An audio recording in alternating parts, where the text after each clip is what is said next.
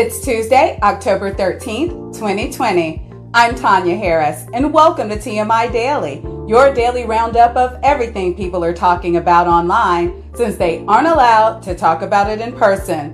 In her Senate confirmation hearing today, Supreme Court nominee Amy Coney Barrett said that if she is confirmed, America will not be getting former conservative Justice Antonin Scalia, they will be getting her. With Barrett, we're also not getting Ruth Bader Ginsburg, which is where the real problem lies.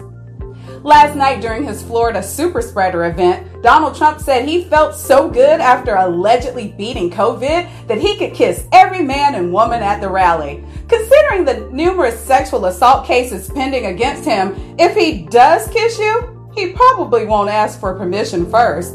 Oh, and you should probably get tested for COVID and herpes. Trump directed the Agriculture Department to include letters signed by him in millions of food aid boxes being sent out to those in need. It's surprisingly thoughtful of him to include not just food, but also something to wipe your butt with.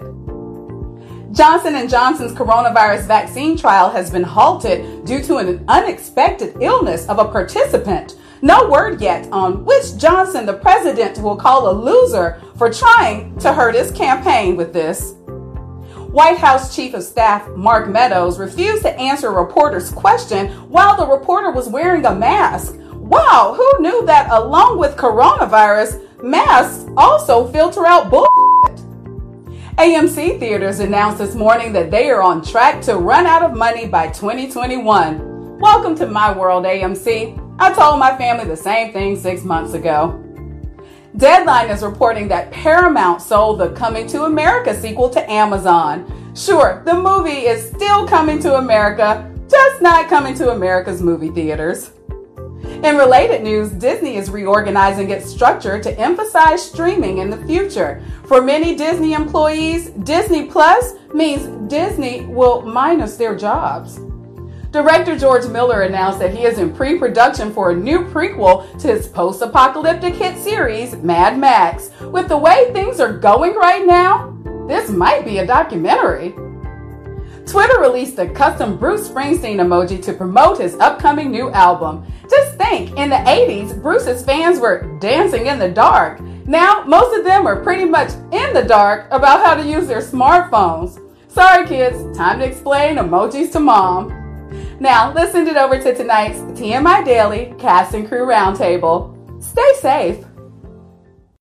Hello, everyone, and welcome to another episode of TMI Daily. I'm Veronica Aiello, and as always, I have some of my TMI Hollywood family joining me. Let's go around and say hello to everyone watching at home or listening to us on Apple Podcasts or their streaming service of their choice. Let's start with you, Pete. It's Tuesday, which means that there's only 4 more days of this. Joe? Hi, everyone listening to us on Google Podcasts. It's National No Bra Day today, so I am not wearing a bra. Woo! You're telling me this now, Joe? Elizabeth? Hi, it's every day is National No Bra Day over here, especially in the pandemic. I had no idea because I kept thinking to myself earlier this week, I was like, it's absolutely wild that I show up to work with no bra on, like, for months now. Emma? Hey y'all, how you doing? Happy National No Bra Quarantine. Yeah. Stuart? Hey, how's it going? I am wearing a bra, actually. Stuart, it's No Bra Day! I didn't know. And Ian? Hi, I just want to give a shout out to our OnlyFans subscribers. What's up? So later on in the show, we're also going to be joined by McCall Taylor. She hosts a podcast called Quit Your Damn Job. So make sure you stay tuned for that. Well, I mean, it's quarantine, so, I mean, it's 2020. We all kind of... How to quit our damn job. Way ahead of you. Okay, so let's start tonight with just one question, where we take some of the top stories and I ask you one question. Yesterday, the Disney Corporation announced that they are shifting their focus towards their streaming platform and making Disney Plus their primary channel for future releases. This comes after Regal Theaters' announcement last week to close all their theaters through the end of the year and AMC announcing today that they will run out of cash by the end of the year.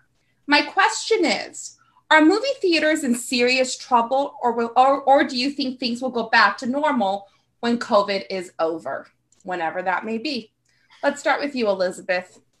I think they're in serious trouble because they've been out so long. They're all losing money. They're all on the brink of closure now, which sucks because I really like movie theaters and I like watching movies at home. Don't get me wrong, but I do enjoy the experience of going out. I think they're in danger, and it will become now instead of this like mass audience, mass appeal thing. I think the way they will revamp it will be like a really premium experience. So it's going to be very expensive going forward. Mm-hmm. So now it'll be less like, oh, we're going to the movies this weekend. It'll be like, we're going to the movies in a couple months because something's coming out that we're going to want to see. Okay, Emma? So movie theaters have kind of been in trouble for a long time before COVID as well. They've already been moving to that premium experience Elizabeth was mentioning. Yeah. Like, that's why they've all been renovating and getting the massive leather chairs with the recliner, and like they're much more theoretically serious about you not having your phone. How much that actually works depends on the movie chain. But that's like what they've been moving towards already anyway. But it makes me think of live theater, which people have been saying is dead for centuries, and it never quite is. Listen, I don't think it's going to be the same after COVID. I don't think there will be as many theaters. And I think, like Elizabeth said, it won't be something you do every weekend. It'll be more of a rare thing. But I think that everyone loves the movie theater experience. Mm-hmm. And you're never going to get rid of the thrill of seeing, like, an Avengers film on an IMAX screen. So, listen, they're not going to go away entirely. But, like, yeah, I think it's pretty probable that a lot more of them are going to move more towards primarily streaming. Okay. Stuart. I think movie theater chains are dead. I think there isn't going to be enough business to support massive chains that aren't in.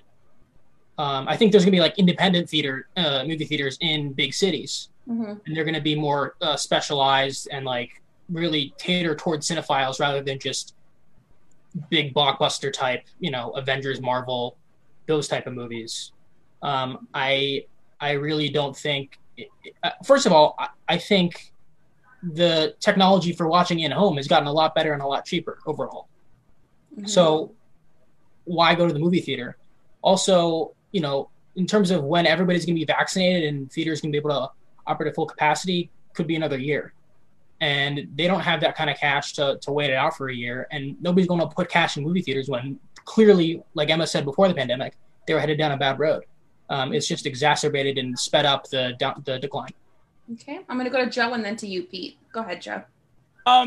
Yeah, I think like Emma said, everyone loves the movie. I adore going to the movie theaters, but yeah, I think your chain movie theater is going to be gone within 10 years. But what you will see, because it's now expired, is you're going to see major movie companies buying up theaters. They'll probably only buy them in like big cities. But then you'll have like the Paramount Experience Theater. Of course, Disney will have a theater, like they do now in LA. You can go to the El Capitan and see, but the whole thing will be immersed into that, And the mm-hmm. other thing is with Disney going to streaming, and then Warner Brothers, they're with HBO Max. Those guys are kind of, they were pivoting towards this anyway.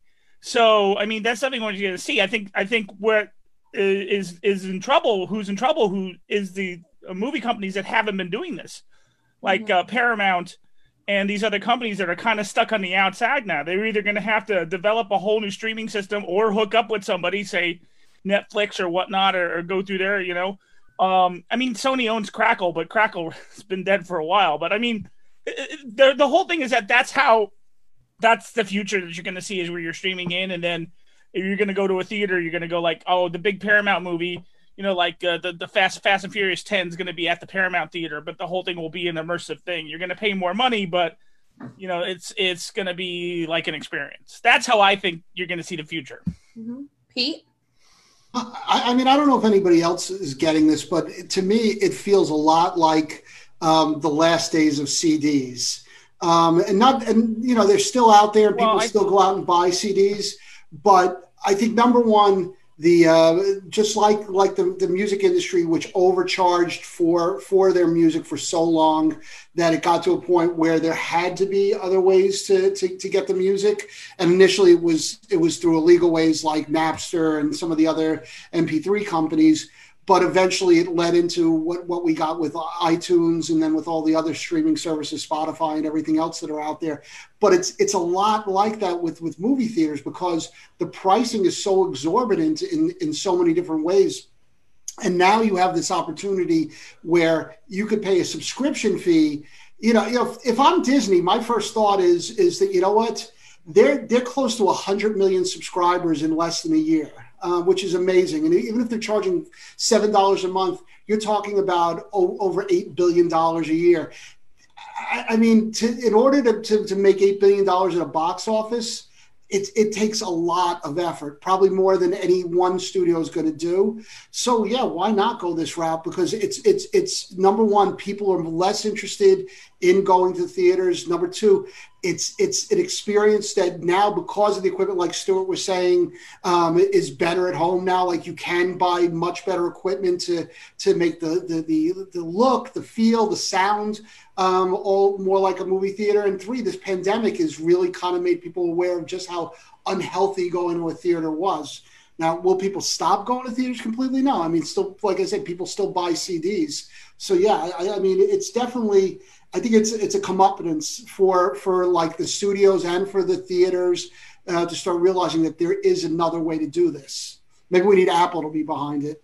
So when you say, like CDs, do you think it's because of like the nostalgia factor that people just want to go back, they'll go back because of that? Or why do you say that? Well, I mean, I think that people will always go to movie theaters. Yeah. I don't think that movie theaters are ever going to go out of business, but maybe the days of, I think the opposite of what everybody else is saying. I think the days of the mom and pop theaters, the independent theaters are probably going to end because there's just not going to be the sustainability. Whereas maybe you'll kind of like lump all of these companies, whether it be AMC or Regal, Cinemark, all into one big conglomerate, and they'll just own the theaters. Like they'll have one major set of theaters in all these big cities, and maybe one within distance of smaller cities. Because that might just be the only way to do it. And if you don't have competition, you can keep your prices in a good place where the studios are still going to have to deal with you. Because right now, from my understanding, if they want to get a bigger piece of the ticket price, they just go to Regal and say, "Hey, Regal, I'm getting $6 on every ticket from AMC. What are you going to do for me? Oh, I'll give you $6.50 on every ticket." And so that's how they've been getting around that. If you only have Regal or AMC or one giant company, I think that's going to be your, a lot harder for studios to do. And I think also when you look at like the Movie Pass services that came out over the last couple of years, people don't want to pay that much for movies. And unless we just go to a point where every movie is going to be another Avengers movie, why would a studio spend $25 million to make back $30 million when they could spend $150 million to make back $500 million? So maybe the blockbusters will stay in the theaters, and maybe we'll start getting more and more of the independent films, the smaller films on all the services.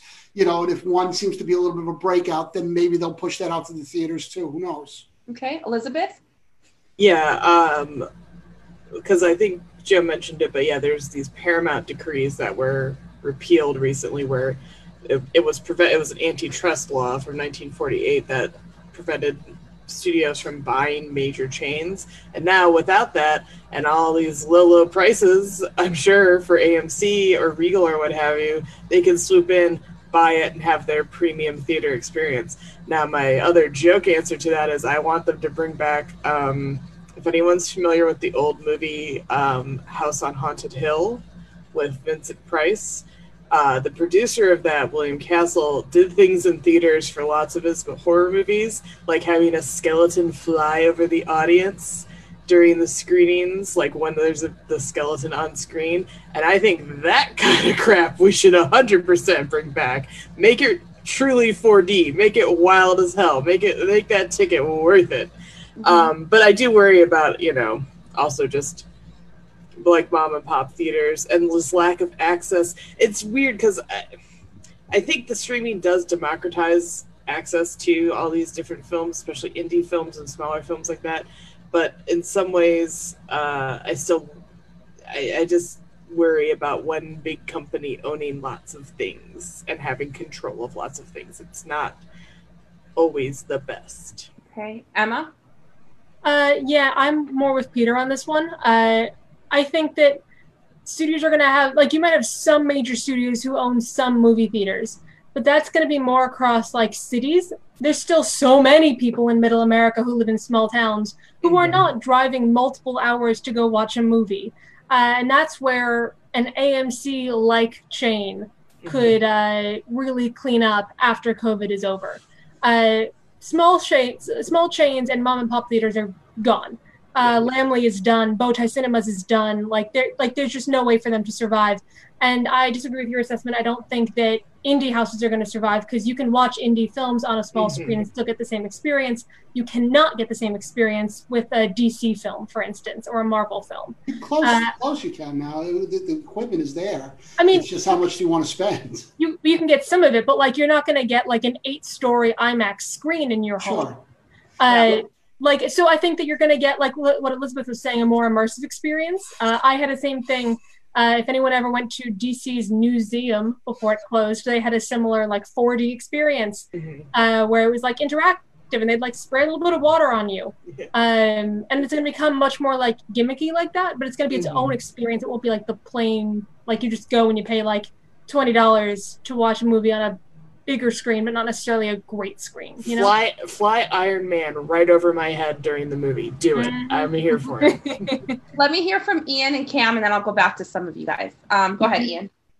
So, I mean, just to touch on Peter's talk about comparing it to the music industry, I mean, you see the parallels of people wanting more and more convenience over the years. They want an easier way to ingest these different media, you know, going from records to CDs to streaming, and then we're seeing it with movies, going from going to the theater to DVDs, VHS tapes to streaming to on demand.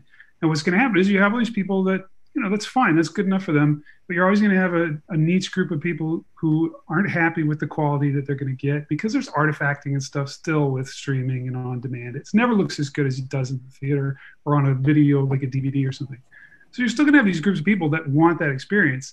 And I think it's going to die out, and there will be a small resurgence, and it'll get better. It'll come back, but it'll never be the same as it was. But I don't think it's ever going to die out. It'll morph and change. It'll become more of a specialist thing for people. It'll be like vinyl. Yeah, exactly. Yeah. It'll be that jerk off who lives down the street from you, who hasn't showered in a week, who only buys things on vinyl. I can't wait to be that person. I want to be stinky in the theater with skeletons flying over me while I watch a movie. Go ahead, Cam. As always, I love being in agreement with Emma in regards to Stuart being wrong. Yes. What we're as Peter was touching on, what we'll undoubtedly see is, and we already are, is just a consolidation of resources. Just as, you know, years ago when you no longer have individual names for stadiums or arenas, it's now Quicken Loans and whatnot. There'll be companies just branching out, just looking to put their name or brand on top of something, and people are always going to want to go to the movies. Because even sitting at home, you can watch anything.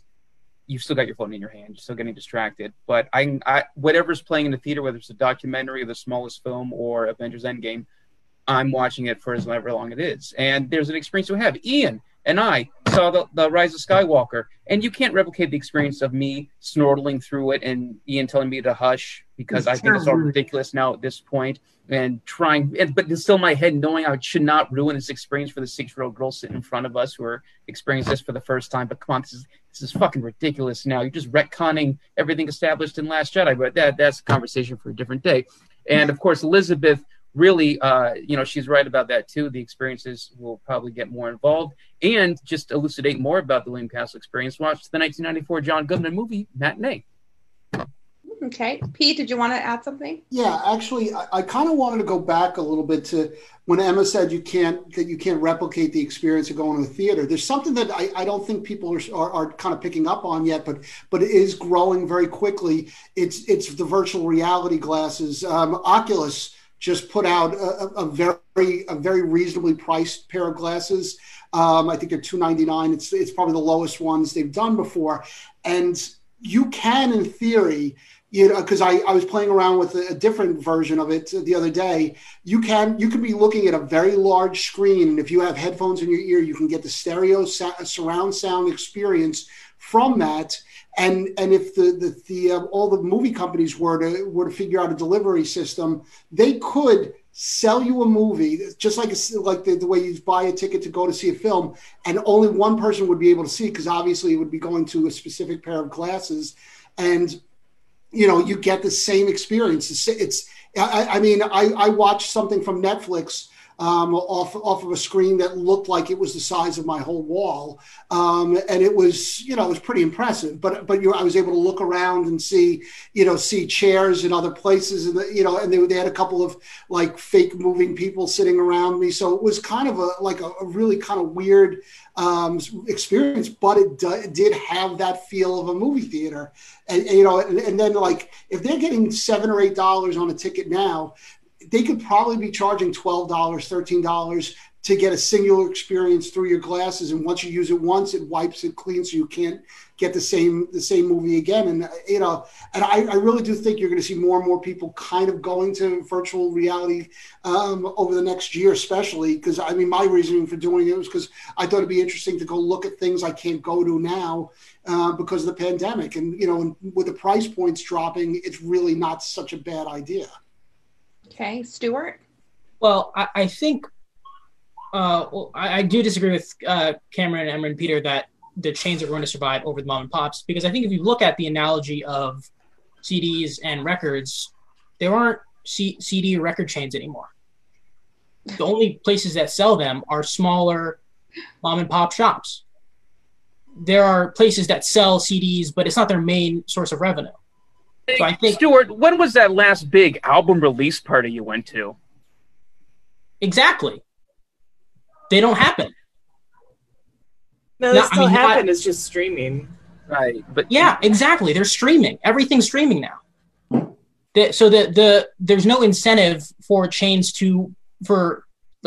Disney's probably going to buy some theaters, but there's no incentive for them to have theaters in the suburbs. Stuart, just be clear, there are some chains that have the sheen of independence, like Alamo Drafthouse, that are actually big corporations.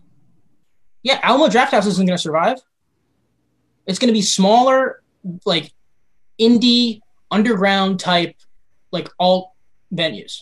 Like snuff films. Kind of, I mean, you can go to the theater and get like... It's going to be super artsy, like... So the whole world will just be 8mm.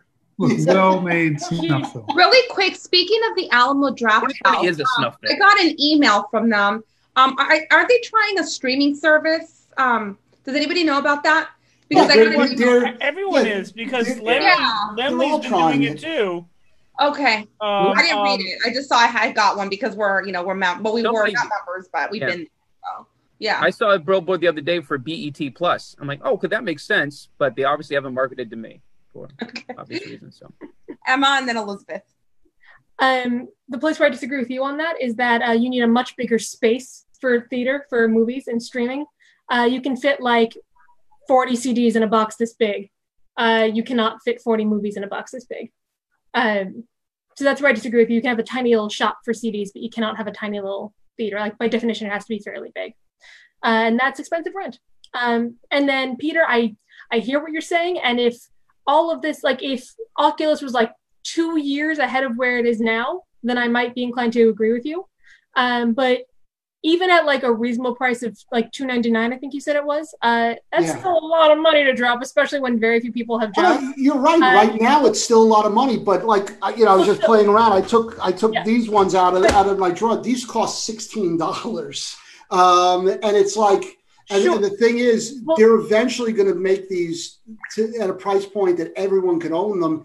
And and again, I remember I bought my first CD player when it cost, I think it was $650 for a CD player, and the only CD I could buy was Styx Paradise Theater. So you really had to put up with a lot to get CDs, to get a CD player back then. And it took them 3 or 4 years to get to a point where they got the price down to some place where everybody could get it. So that's where I'm at. That's what I'm saying, though, is that like, because it's going to be another 2 or so years before it's at a price point where everyone can buy one, that's going to be enough time for some small movie chain to get a little bit of a foothold back. And then like they still have to optimize the technology. It's not just about seeing a film. It's also about seeing a film with your friends. Mm-hmm. If I can't go on a date with my boyfriend to the movie theater in Oculus, then that's just not as fun. I want to go with a person. Figure all that out, though. I mean, that's. I mean, by the time this is all worked out, they'll be able to do the popcorn trick with those glasses on. Sure, like that can come in a couple years, but my point is, I think another small chain is going to get a foothold before that's all ready. Oh no, I'm not saying they're not. Look, I'm not saying that tomorrow movie theaters are going to stop. What I'm saying is that for the next year, it doesn't really matter because we're probably not going to be able to go to them for a large portion of it. And I think that because of that necessity, it's going to speed up. It's like the vaccine. You know, you usually take you years to get a vaccine. Now you're gonna get a vaccine in 6 months, 8 months because of necessity. So same thing's going to happen with other things that are now a necessity. When studios have billion-dollar franchises that cannot put out new product, they're going to find ways to do it. But Oculus is not a necessity when streaming exists. Oh no, not yet, but it will. But it will be. It's going to be a big deal for everybody because you're going to be able to do virtual. They just came out with this thing called Virtual Office, where you could literally be sitting in your office with your goggles on and work everything at your desk. Now, I mean, again, these are all things that are probably crappy right now and very first gen. But eventually, it's going to, you know, and not 10 years from now, 2 years from now, 3 years from now, we're going to be at a point where the price is going to come down, the technology is going to be there, and that might eliminate the need for a lot of these things that we're all worrying about now. Virtual Office sounds so grim. Sorry. In 2 years, we'll all be living in Ready Player One. Yeah. Yeah, we're getting close. I'm not saying it's good. I was going to ask that, how do you sell that appeal of VR? Like, I feel like people are like, yeah, VR is cool, but but the experience of watching a movie or even a live performance in a theater is its own thing. You can't really replicate that on VR, even if you turn your head and there's people there. Mm-hmm. It's still, I think, not going to be that appealing, probably maybe to younger generations. Well, the draw to VR up to this point has been an augmented reality experience. A couple years ago, I was the VIP concierge for Dreamscape Immersive when they were doing their pop-up at Westfield Century City, which is now a permanent location. And they actually had a deal struck with AMC a couple years ago, which they were working on. I don't know if it can happen now, of creating a multiplex VR experiences where you go in and you choose the thing you want to go on. And it's in groups of 6. You're interacting with each other and the environment, and you're going through a VR adventure. Again, that involves and now it actually could still work because you're probably in a group of people you've already been spending time with. So that could still be something fun. But yeah, as far as a full cinema experience, they aren't quite there yet because it's still obvious that you're in a fairly animated environment as interactive. Yeah, that's today. And again, I'm not advocating for it. Yeah. I'm just saying that's going to be the next thing. I mean, if somebody tells you no longer need to own a television set, you could own a pair of goggles that for $250 you get the same effect as having a 100-inch plasma or LED TV. You know, there's going to be people that are gonna go after that. I mean, it's weird because it's kind of like if you look at studies of like the subway system in Los Angeles. Who rides the subway in Los Angeles? Not a lot of people, but it's mostly younger people because they are now learning that this is a mode of transportation that older people in Los Angeles never had, so they never kind of embraced it. It's the same thing with this. Younger people are going to see this as another form of entertainment that they can use. It saves money. I mean, everything you hear about people getting rid of cable, not buying televisions now is always because of the cost to it. So if you could just buy something that you stick on your head and for $200 you have a fix-all for 10 different things that you want. And again, not today, but maybe in 2 years, 3 years, I think that's the way it's going to go. And I don't see how the studios aren't going to see this as an opportunity to get in people's houses without having to cut the middleman in. To be clear, you're advocating for people who can spend $250 on a pair of goggles to then ride public transportation completely. Well, no. What I'm saying is that everybody can spend $250 versus somebody who can't spend $1,200 on an 80-inch television. Give me your VR goggles, nerd. Right. We see this now though, because in big cities like New York and Chicago and LA, we're really lucky in here in LA. If you want to see a movie that's on film, that's not HD or something like that, you can go to a theater. You can go to the New Beverly. You can go to the Egyptian. There's places that you can go where you can see that, and that's where like cinephiles go. You know what I mean? And they're brilliant little places, but they're all independent in some way. So that's kind of where you're going to see that future there. Now, what we're talking about is, I'm thinking about my friend's hometown, which is a tiny little town in Nebraska called Superior, which only has a couple thousand people. And they have one theater. So you went to the movies, you went to whatever they were playing, because the next theater is an hour and a half away. And, and that's a hall. So, and it was basically, and I think that they only had one screen. So it was whatever they were playing that week, that's date night. When that closes up, this is where this is going to come from. Now you're going to be able to stream what you want to see and things like that. I don't think, though, that the goggles are the end all be all, because I still think that a lot of times watching a movie is a social event. Oh, yeah. And if we're all sitting there wearing goggles, it loses everything. You can't turn your head and be like, oh my God. I still want to be able to sit around with my friends, or you want to sit with, your loved one or something like that, and watch the movie and talk about it and stuff like that. And that's a great experience, which is why I still love, and I'm so glad that they're still around right now, the drive-in, because that's the same kind of thing, because you can watch this movie but be in the car and talk and stuff like that. And that's part of the fun for me. That I think it's still social, and I think that's where you lose it with the goggles. Also, they never seem to design them to go over glasses. glasses. Stop you guys, because we have our guest has been waiting to come on, so we might be able to revisit this afterwards. Okay, so our guest tonight, McCall Taylor, is a morning show radio DJ on Utah's VFX radio. She's also the host of her own podcast, Quit Your Damn Job. Let's welcome McCall Taylor. Hi, McCall. Can you hear me? Oh, I think you're muted. Is it work? Is it working now? Did I fix it? Okay. Yes. Hi, thank you so much for joining us. Yeah, thanks for having me. So, McCall, you have a morning radio show in Utah. How did you get started in radio? And was this a career decision you made yourself, or did it just happen? So I actually got started in radio. It's been about 7 years ago now. And growing up, I always thought this was something that I kind of wanted to do. But an opportunity just kind of arose. I was working in a bank at the time, and there was a lady that came through the drive-thru that said she worked at the radio station. And I decided that I wanted to go chase my dream and go do it. So it just kind of came around, and then I ended up working at that radio station for about 4 years in just a small town. It wasn't a rated market or anything, and had the opportunity to move back to the location that I grew up in, and actually became a morning show on the radio station that I grew up listening to.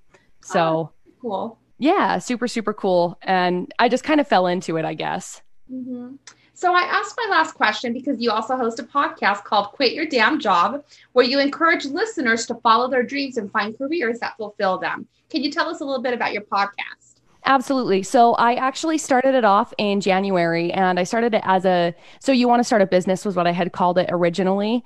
And just about a month ago, I decided I know nothing about business. All I know is like chasing your dream and being more fulfilled by finding that thing that you're passionate about. So I get inside of the minds of some of the people that are local that have done just that have quit their jobs to go and pursue a career in, whether it be in photography, or other people across the country that I've also been in contact with through radio. Okay. So on each show, you have guests come on to talk about their careers. Is there one thing you've learned from your guests about what makes someone a success or a failure in their career? Anything that you can share with us? Some of the things that I've found is a lot of mindset, and a lot of working on your mindset and working on developing like positive habits to make sure that you are, building yourself up for more of a successful future. Mm-hmm. Okay. So you started this, you said in January, right? So right before the pandemic started. Yep. So have these last 7 months of COVID and the economic downturn changed your opinion at all about people quitting their jobs to follow their dreams? Because what I've noticed, like even talking with friends of mine, a lot of people have, contemplating changing their jobs or their careers because of COVID, and because they don't see themselves going back to doing what they were doing prior to that. So what's been your experience with anybody that you've talked to, or what do you think about this? Honestly, I feel like if anything, it has led for more of a potential to be successful in more realms because we have the ability now with social media, with, the internet to be able to do anything at this point in time, more so than ever before. And I think a lot of jobs and employers are actually seeing the capability of their people to be able to work from home. And the people that have been working from home are now seeing the capability within themselves to be able to accomplish so much more than they ever expected before. And so I think it's kind of led to some people finding that love within themselves and pursuing it. Okay. So I'm going to open it up to questions from our panel. Does anybody have any questions that they want to ask? Let's start with you, Joe.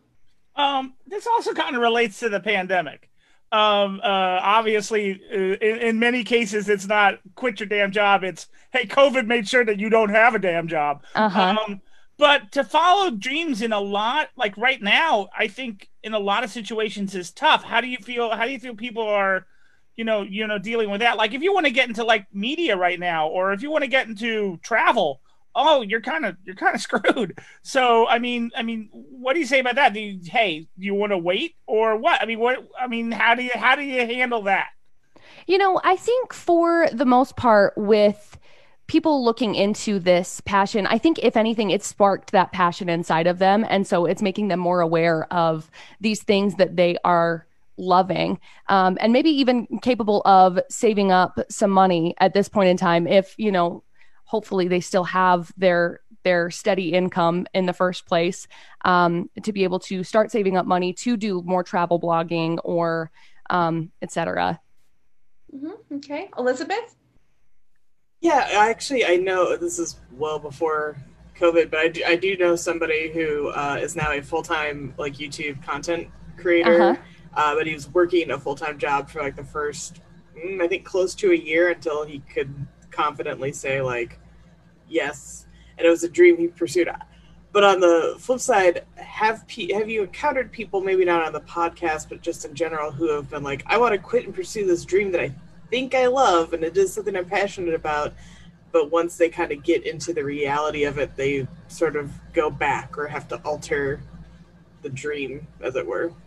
Yeah, I think I've seen a lot of people that have done that. They've thought that this is the dream that they've wanted to pursue. And for the most part, the people that I've known have not fully quit their jobs. They have just kind of dabbled in it as a hobby and then kind of decided from there.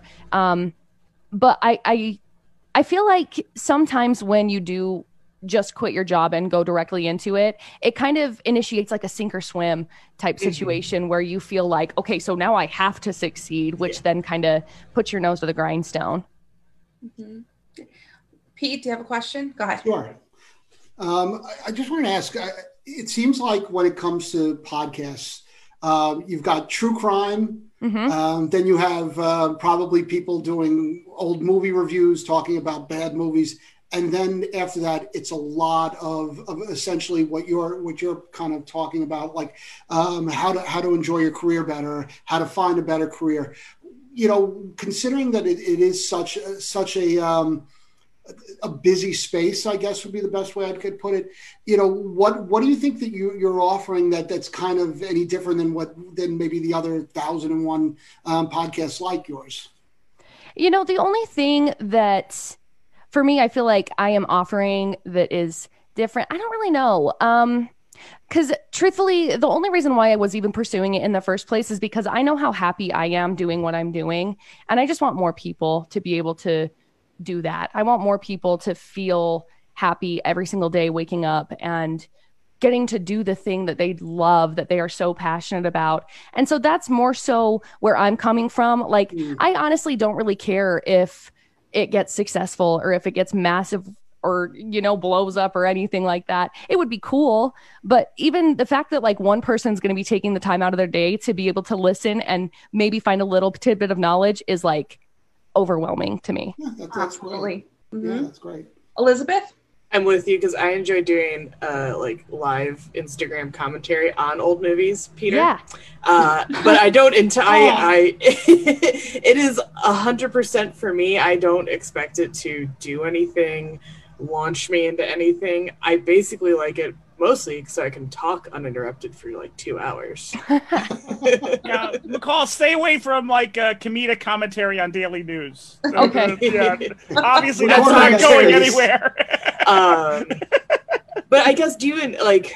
I think that's my other question too. Springing off my first one is like, what's the line between like hobby and career, and like knowing like the Instagram Live thing is never going to make me money unless some mad sponsors show up, and yeah, probably not even then. If it's something that won't make you money, how do you like advise people to find the balance of like, this is a hobby you still enjoy? Is it like work to live versus live to work kind of thing? Yeah. That was a confusing question. I apologize. That's okay. That's okay. I'll navigate it. You know, for me, the podcast for me is just hobby at this point in time. You know, it's not something that I expect is going to blow up or anything, but where I do have a persona in the market, in the radio, I feel like it just kind of gives people more insight into kind of what's going on in my life and how I really do want to be involved, and I really do want people to do more internal growth than anything, because I think once you do find that internal growth, no matter where you go, you're going to be able to find the happy within any situation, wherever your job is. So whether that be quit your damn job and, you know, chase yourself and pursue the happiness within yourself, or whether it be quit your job and go find a brand new path for a brand new career. Okay. I actually have one more question for you, since you are a DJ. So your station plays top 40 hits. Are there any new artists that you think people should be checking out that we maybe that like have not heard of, or any that you recommend? We might not be as hip as we seem. We're not very. Yeah, I'm not very hip. You're more hip than I am, Pete.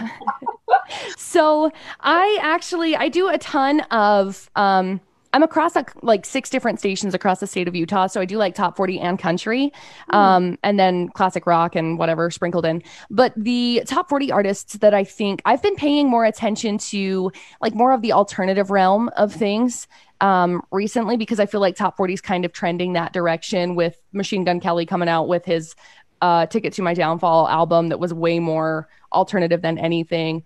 I feel like people need to be paying more attention to Youngblood. I also feel like people need to be paying attention to Ian Dior, who is on the rise. He's had a couple of really popular things.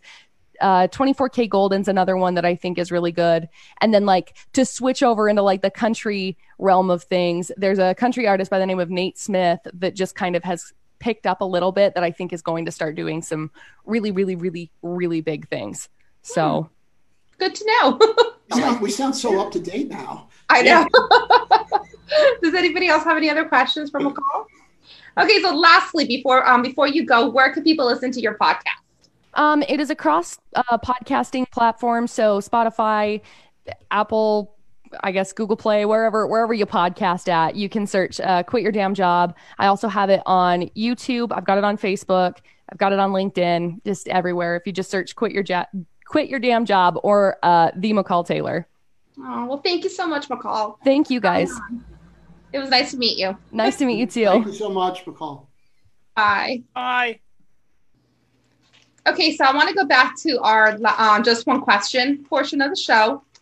So we're moving on.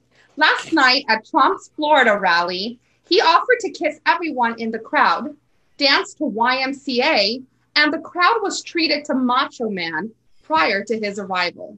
My question to you is Trump making a conscious effort for the gay vote, or is he as completely oblivious as his supporters are? Let's start with you, Emma. I mean, I would argue that it was like a couple of things, and he thought in his head, man, that's so gay. And then he realized, oh, there's like 3 gays for Trump people I want to hold on to. So I think it's more of a chicken or the egg type thing. Like, I don't know if he intended to pay 2 gay people, but I think once he realized, he was like, yeah, I'll kiss all the men. Let's go. Okay. Cam? Oh, you're muted, bud. Oh. We can't hear you. Are the best sounded all night. I thought you were saying that you could hear the helicopter in Hollywood. Oh, no. No, when Trump's pandering to a specific group, he then finds one single specific person in that crowd, much like with the famous, there's my African American. If he really was, he'd have found someone in the crowd and said, hey, there's my homosexual. Also, I'm on Trump's campaign email list. It's hilarious. I get dozens of emails from him a day. They all read like he's selling boner pills as a Nigerian prince. Always offering, for instance, right now, like he's always offering, or whoever in the campaign, matching donations. So if I donate amount, like today was 700% match. So $5 is $40. Although I just got another email, it's up to 850%. He's cracking. I don't know who's matching. Why don't they just go to this one person who's matching donations? It makes no sense, really. But he's been throwing in a lot of gifts for one lucky donation winner, like a signed Trump Pence football. I don't really think that's that's the manliest gift you could get. Actually, wait. I don't want to violate anybody's HIPAA, but if somebody here who happens to be of the homosexual persuasion would find a Trump Pence football appealing, raise your hand. Oh, okay. Okay, let's go to you, Ian. I mean, as a practicing homosexual, I thought you were an expert at this point. I thought you were an expert. I'm told by Amy Coney Barrett it's merely a preference. Why are you still practicing? You never stop learning. I think Trump wants the D. I think that's what it comes down to. Trump wants the D, and it's finally coming out. It's coming to light. Okay. Elizabeth, I mean, Eric had that slip of the tongue a couple of weeks ago where he said he was a member of the LGBTQ community. No, I think he's, like, as Cameron was saying, like, so oblivious, because there were people who were like, wait, the Village People are gay, or like a gay icon, like they didn't get that when it was when they were a thing. And I'm sure those people still exist today, that if you're like, yeah, like, I don't know which member are, or if any were for sure gay, but like, you know, in the Navy. The Village People are all just jobs that Trump keeps promising to bring back. Like right? We're going to bring back Native American chief. We're going to have so many more Native American jobs. Leather biker. The leather guy was definitely gay. Yeah. I strengthened the military. Before I was president, there were no sailors in the Village People, and now they have one. Yeah, they whole song dedicated to them. No. He switched costumes in the Navy video. So there was a sailor in the Navy video. I will say that. No, they always had a sailor. Yeah. And he was straight. I know. I only know that because I saw the VH1 Behind the Music. Of course you did. Yeah, there was like the gay ones were the gay members, not the gay ones. The gay members were the leather guy, the construction worker, and I think maybe also the Indian, but I can't be certain. Oh, okay. And you could say Indian because back then it wasn't Indian. Sorry. Were you going to say something? Oh yeah, no, I was going to say there's absolutely no way that Trump knew that these songs were like anthems for the gay community. Come on. Until yesterday, when Anderson Cooper was barely able to not giggle while it was playing in the background, and then he heard about it, and you'll never ever hear a Village People song in one of his songs again. No. I disagree with that because Trump was an icon in New York in the 80s and the late 70s. He was also oblivious in those times, just like he was now. in the movie. He was in the movie 54. So I'm pretty sure he knows what's a gay anthem and what's not. No, you could have gone to a lot of clubs in the 80s and you could figure it out. Philip online said that he stole Pence's mixtape. Can I say something here, please? Paul Hollywood said rainbow bagels are NHS bagels. I mean, look, old white men don't know what the fuck's going on in the real world. Let's just be honest. Trump ain't got his ear to the ground. He's been up in some fucking gilded caves for the last 30 years. You don't know what the gay people are doing. You give a fuck. Stuart? Yeah, I mean, I think he was completely oblivious, but I also think he's going to double down now because I think he just hates being wrong so much that he just refuses to admit it. And even though obviously he's not gay and he is homophobic, he's just going to double down. Just he doesn't want to be perceived as admitting he was wrong. Yeah, nobody with that hairstyle has gay friends. He just stop playing that ill-fitting Brioni suit. I think is a little more tailored if he had a gay friend around. I guess Rick Brunel doesn't count. like Trump was just there, like enjoying the music and all that, right? And he keeps looking down, like, "Why is Eric keep blowing up my phone? I don't understand. We're gonna wait till this is done." And Eric is like, 911. There was at least one guy who was sitting home today watching the news, and he yelled out to his wife, "Honey, did you hear that Macho Man was for the queers?" Exactly. I'm telling you, there are people to this day who don't know the gay relationship to the Village people. I just don't think they do. I'm hoping his next. Peter wants to know why companies aren't collabing with him. No, I was doing a character. I want his next campaign song to be "Jawbreaker" by Judas Priest. That'd be great. Okay. So Johnson & Johnson announced that they halted their phase 3 trials of their coronavirus vaccine yesterday after a participant suffered an unexplained illness. My question is, since it's pretty obvious now that there won't be a vaccine before the election, should the pharmaceutical companies slow down the process so that they can create a drug that Americans will trust enough to get? Or is this a case of the sooner the better? Now, Cam, I know you're part of a vaccine trial. Do you want to talk briefly about this and how are you doing with that? Give us a little update. Well, I'm in the Pfizer in conjunction with BioNTech, and their studies being run through Kaiser, about 29,000 participants. And that there are two main vaccines being researched right now. One sort of a standard vaccine, very similar to the flu shot, which can be kept at room temperature, is more easy to distribute. And that varies very technical the ways that it affects it. One just kind of causes the body, and much like the flu shot, just causes you to react as if it's a real virus and create antibodies. The other one sort of creates antibodies that then modify the virus's RNA. Again, I'm in the one that requires 2 shots and has to keep kept very cold, which, even if it's effective, also creates great distribution issues. I think we've talked about that before. Anyway, 2 weeks ago, I got the second injection. I feel fine. No reactions. They have me with an app reporting if I have any symptoms or not. It may have been a placebo, or it could be the real thing. Either way, I still got the microchip, so I'm good. Are you craving brains? How are you doing? No, I got into a little bit with a guy on Facebook the other day who said, like, "Oh, you just let them implant the mind control device." I'm like, first of all, I will happily do it that way, because if that is the case, I got the first generation, the prototype one, the one's going to break down super easy. We'll figure out how to just do it, like electrocute it, like Tom Cruise in Mission Impossible 3. Whereas by the time they hold you down and stick it in you, there's no way to get to that. Never take the first gen. Just real quick, I'm checking my Citizen app, and it says that somebody has barricaded themselves in a location near Orange and Franklin. I want to make sure that that's not you, Cameron. It's not, but I'm close enough because I live on Orange between Franklin and Hollywood. So yeah, there's a helicopter going around. And yesterday Highland was shut down and barricaded by police between Hollywood and Sunset for something. Yeah, there was a really bad accident. Okay, yeah. I love that Citizen app. It just scares the hell out of you knowing every single crime that's happening in your neighborhood. Anyway, going back to the vaccine real quick, like I think I was posting something of his a month ago, just calling shenanigans on Trump's supposed timeline, because whether I have the actual vaccine or not, I'm in 2 groups. One who got the vaccine or the control group. It's a double-blind study. So you have to monitor both groups for several months.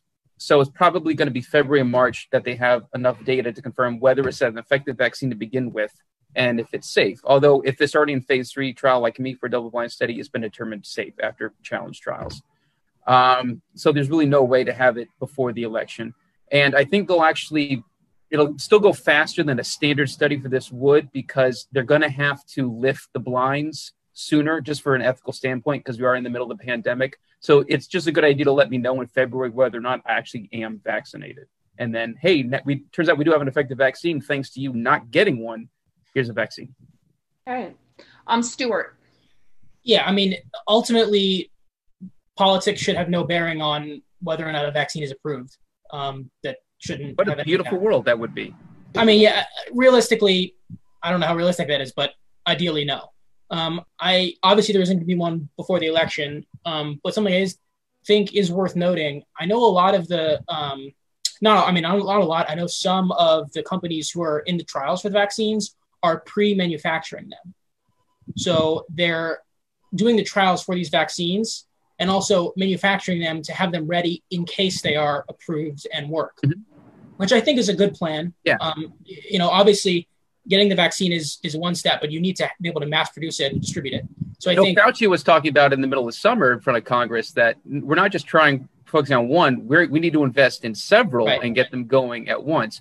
In fact, INO, which is one of the leading vaccines, but they got a huge grant from DOD a couple months ago, and that's one I actually invested in, for a device for dispensing it, and that's a contract for the military, because when it comes around, it's going to be a big job for the military to actually dispense this, because there are going to be protocols for who's getting it, in what order. I don't know if it's a lottery system, probably something very similar to Contagion.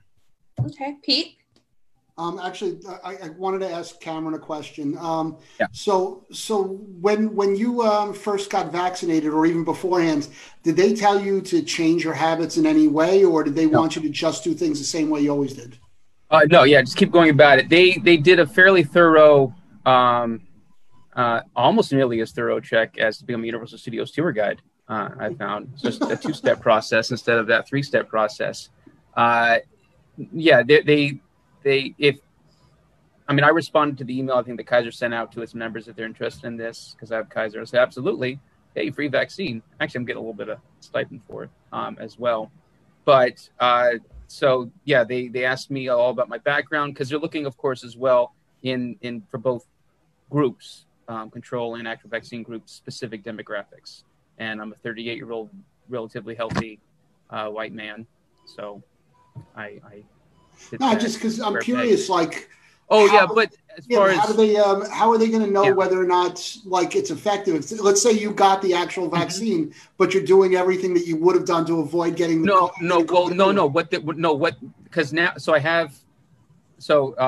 was 2 weeks apart. No, actually 3 weeks apart. So I got the first vaccine beginning September 28th. I got the second vaccine. Now, once a month, I'm going to go in for blood draws. So they're going to be monitoring antibody development in me. So if it's from the vaccine, they, at this point, from challenge trials in phase 2, and then compare it to everybody else in the group who, once they lift the blinds to know whether they were getting pretty much at the same level, developing antibodies as a vaccine versus the control group, and then just from exposure. And that's part of the thing too. So I'm reporting whether I'm having any symptoms or not, because you also want to know if, much like the flu shot, sometimes you can get a reaction to it similar to the flu, like a mini version of the flu. I haven't had any of that yet. Although taking flu shots, I never really had that problem either. You don't have a tail, do you? Other than the little, not enough to keep me out of Vietnam. It's not that big of a spur. Elizabeth. I was just going to say thank you for participating in the study, because I'm a person who would need it sooner than most, potentially. Yeah. So I this good deed tempers all the other dickishness there you go. that I have going for me. Emma. So good on you for tempering that out. This would be sober too. So this is going to be a little bit of a response to Veronica's question, then it's going to come back to you, Cameron. So to actually bounce a little bit off of what Stuart said, I don't think that politics should influence whether or not we take a vaccine or how quickly it comes out. Of course, it does anyway. But just because it won't come out before Election Day doesn't mean we don't need it as fast as possible. We still need this shit sooner rather than later. Still keep going fast. I'll take any vaccine so long as public health officials, not necessarily Trump, but public health officials say it's okay. So Fauci says it's okay. The commission that Governor Cuomo put together says it's okay. Then sure, whenever it comes out, I don't care. If it comes out tomorrow when they both say it's fine, great, let's go. And then Cameron, I'm not sure you answered the original question, which is do you think they should be speeding things up? I'm curious since you're going through it. No. How much more speedy do you think it could be? It's already the speediest. Like I said, there were requirements for, at least for the study that I'm in, that just determine safety. And the FDA already said last week or the week before that they're not approving anything that's not coming to them with at least the 2 months of just study determining that it's safety, that there were no issues. But yeah, nothing's happening probably until February at the earliest. And I mean, that's just a fact. You can't, no matter with will. And I mean, Peter and I were having a back and forth a bit. I'm still not entirely convinced that he actually had COVID, because this is just a crazy timeline. But now Trump gets to play both sides, because he gets to be an anti-vaxxer again as well. So like Emma's saying, is like, this vaccine is only effective if enough people take it. So like the vaccine itself could only be maybe 95% effective. You still need 75% of the people who haven't yet had coronavirus to take that vaccine. And if we've got people who, one, are just stupid anti-vaxxers to begin with, and then other people who aren't going to trust it because either they don't trust Trump or they don't trust not Trump. So. Hey, Stuart? Yeah, I mean, I think that's a good point from Cameron. Is I think if you think the mask mandate political battles have been bad, wait until the vaccine comes out. It's going to be 10 times worse. And another good point Cameron made was the military is going to be involved in the distribution and application of the virus, because until enough people take it, it's not going to work. And until it works, our economy is absolute crap. So, I mean, at a certain point, if people are refusing to take it, it's going to get very, very bad. And I think I'm less worried about, the timeline of the vaccine and what happens when we have the vaccine.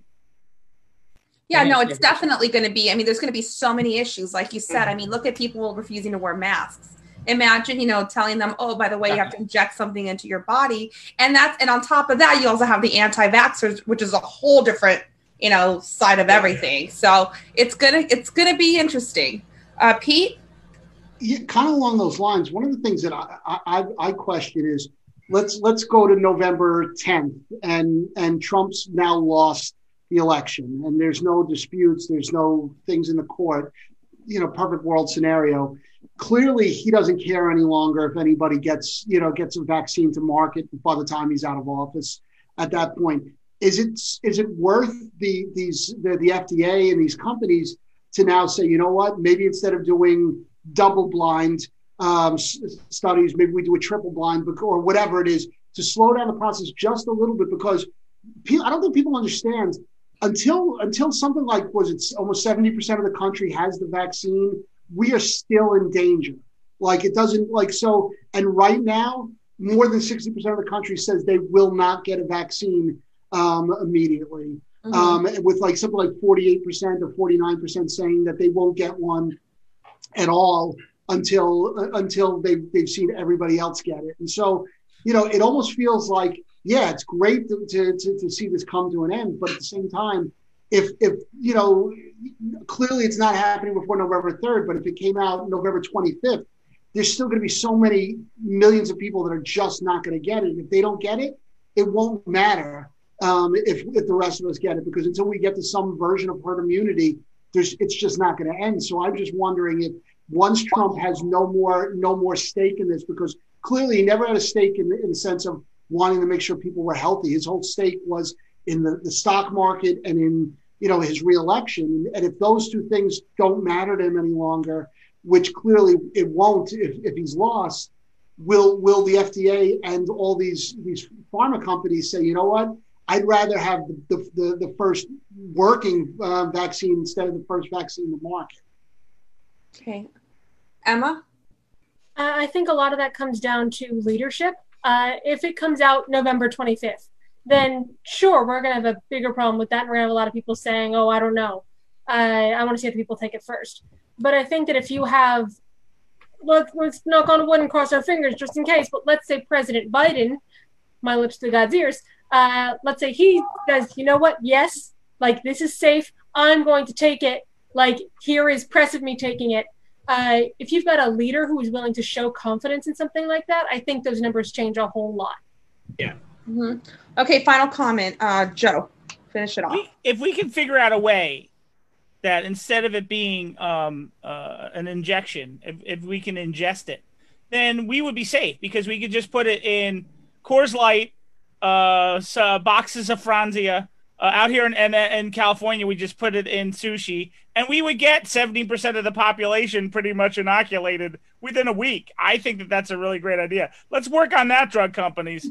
Okay, I just want to respond to, Peter, you bring up a good point about whether it's being rushed or working or not. And we've had 2 instances now, Johnson & Johnson halting theirs because somebody got sick, whether it's late or not, we don't know. And a couple weeks ago with AstraZeneca as well. And again, because everybody's, of course, keeping their cards close to their chest in regards to this, whether what's working, what's not. I think that's all part of the process. And you mentioned the stock market. That really is the bottom line. So I don't think any company is going to risk their entire future, their stock price. I mean, that's why they're in this anyway, is to get that. And if you notice companies that have small recalls or whatnot, they get past it because they embrace the PR and say we're doing this right, and they get through it, and then they get a good bounce back. If they let something go out, if Toyota or Ford lets a car go out that they know is not safe, there's no more Ford, there's no more Toyota. But if it's a bad airbag or a bad door, it gets recalled. I don't think we're going to get that far that a vaccine is to be recalled or it's not safe, but that's the thing. They're going to do enough testing. They've let plenty of cars that went out unsafe. The Ford Focus has the record for the most recalls in history. There was a recall, but they did the recalls. That's my point. It never hit the dealerships and had a recall. Good. So Good. Thank you. That's my point. Yeah. Okay. So on this date in 1958, author Michael Bond released a book called A Bear Called Paddington, which introduced Paddington Bear to the world. Over the past 7 decades, over 30 million books about the bear from Paddington have been sold, along with millions of stuffed bears, 2 major motion pictures, and a slew of TV specials. Before we go tonight, we thought it would be fun to ask each panelist what was their most loved fictional character as a child, and what do they think is the most important children's characters of all time? So who wants to start? Let's start with you, Joe. All right. Now remember, I'm an old fart around here, but Peanuts, and specifically Snoopy, but Peanuts was, when I was a little kid, Peanuts was everything. I think I've seen every single movie. I think I can remember bawling, crying, watching Snoopy come home.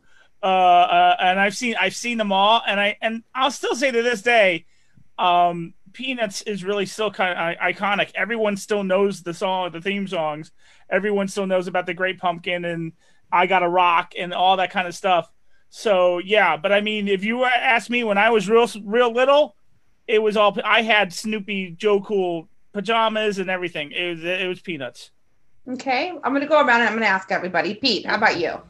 Well, I actually, Peanuts would have probably been my first choice too. But I think that if you grew up anytime from the 70s till today, there's probably less of a chance that it was something that came out of a book, only because as a kid, you're so inundated with cartoons on television, with Disney, that you kind of don't have that experience. Like I'm sure if you go back 50 or 60 years, you're going to see people that are going to say Raggedy Ann, or you're going to see young girls that are going to tout like the Little House on the Prairie books.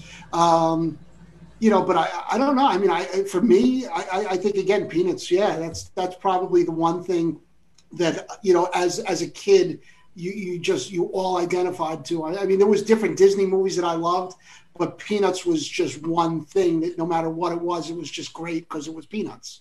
Okay, how about you, Elizabeth?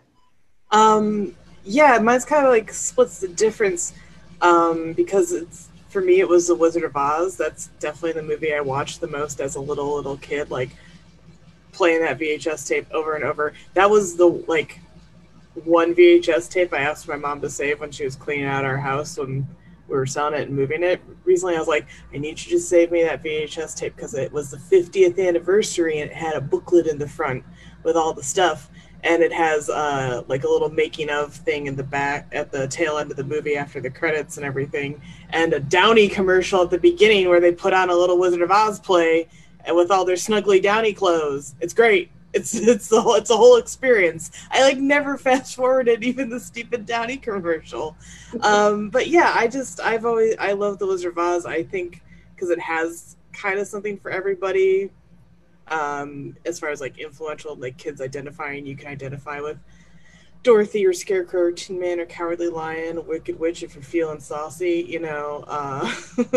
And I think it has that beautiful quote with the Tin Man at the end where it's a heart is not judged by how much you love, but by how much you are loved by others. Do you think that was your gateway into classic cinema? Do you think? Oh, that was your 100%, gateway? yeah. Scarecrow was my first crush, too. Somebody was like, what do you think your first crush was? I was like, Scarecrow. And they were like, really? I'm like, yeah, because he was super nice. He helped her out. He was by her side the whole time. I like a nice dude. It's easy. Emma. Shot of that.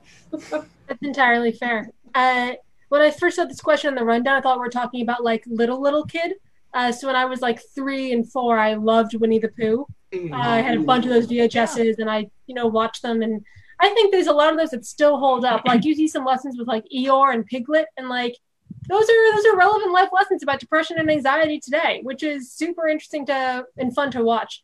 But I will say, as long as we're talking about things that will also appeal to adults, once I turned 7, if it wasn't Harry Potter, it didn't matter. And that still kind of continues to this day. Okay. Stuart. Yeah, so I think, it depends on what age you're talking about. I think when I was really young, it was like Miss Frizzle. Mm-hmm. And then as I go older, it's sort of between like SpongeBob and Percy Jackson and Lightning Thief series were sort of my favorites. 2 of those are from books, Peter, by the way. Okay, so what? So you're right. And I was going to say, my other thing that I really loved when I was 8 was Island of the Blue Dolphins. Look who's letter. That. Oh, I love that book. I was obsessed. That was the, again, of clearing childhood things out. I said, save me that copy, that paperback random copy of Island of the Blue Dolphins. My parents wrote Happy Birthday in it, so it's very sentimental. Aww. But then I just loved it. I read that book 3 or 4 times when I was little, and I felt very smart later when they're like, it's a 6th grade level book. I was like, hell yeah, it is. I'm smart as hell. But I liked her independent journey. She had the dog and she hung out with otters, but survived on the island by herself for years, and I thought that was fucking cool. Ian. Well, 2 of them. Yours was E.T. was a big one when I was a little kid, because I wanted an alien to come and totally upend my life. Anything would have been better. And then the other one was Han Solo. I always wanted to be Han Solo when I was a kid.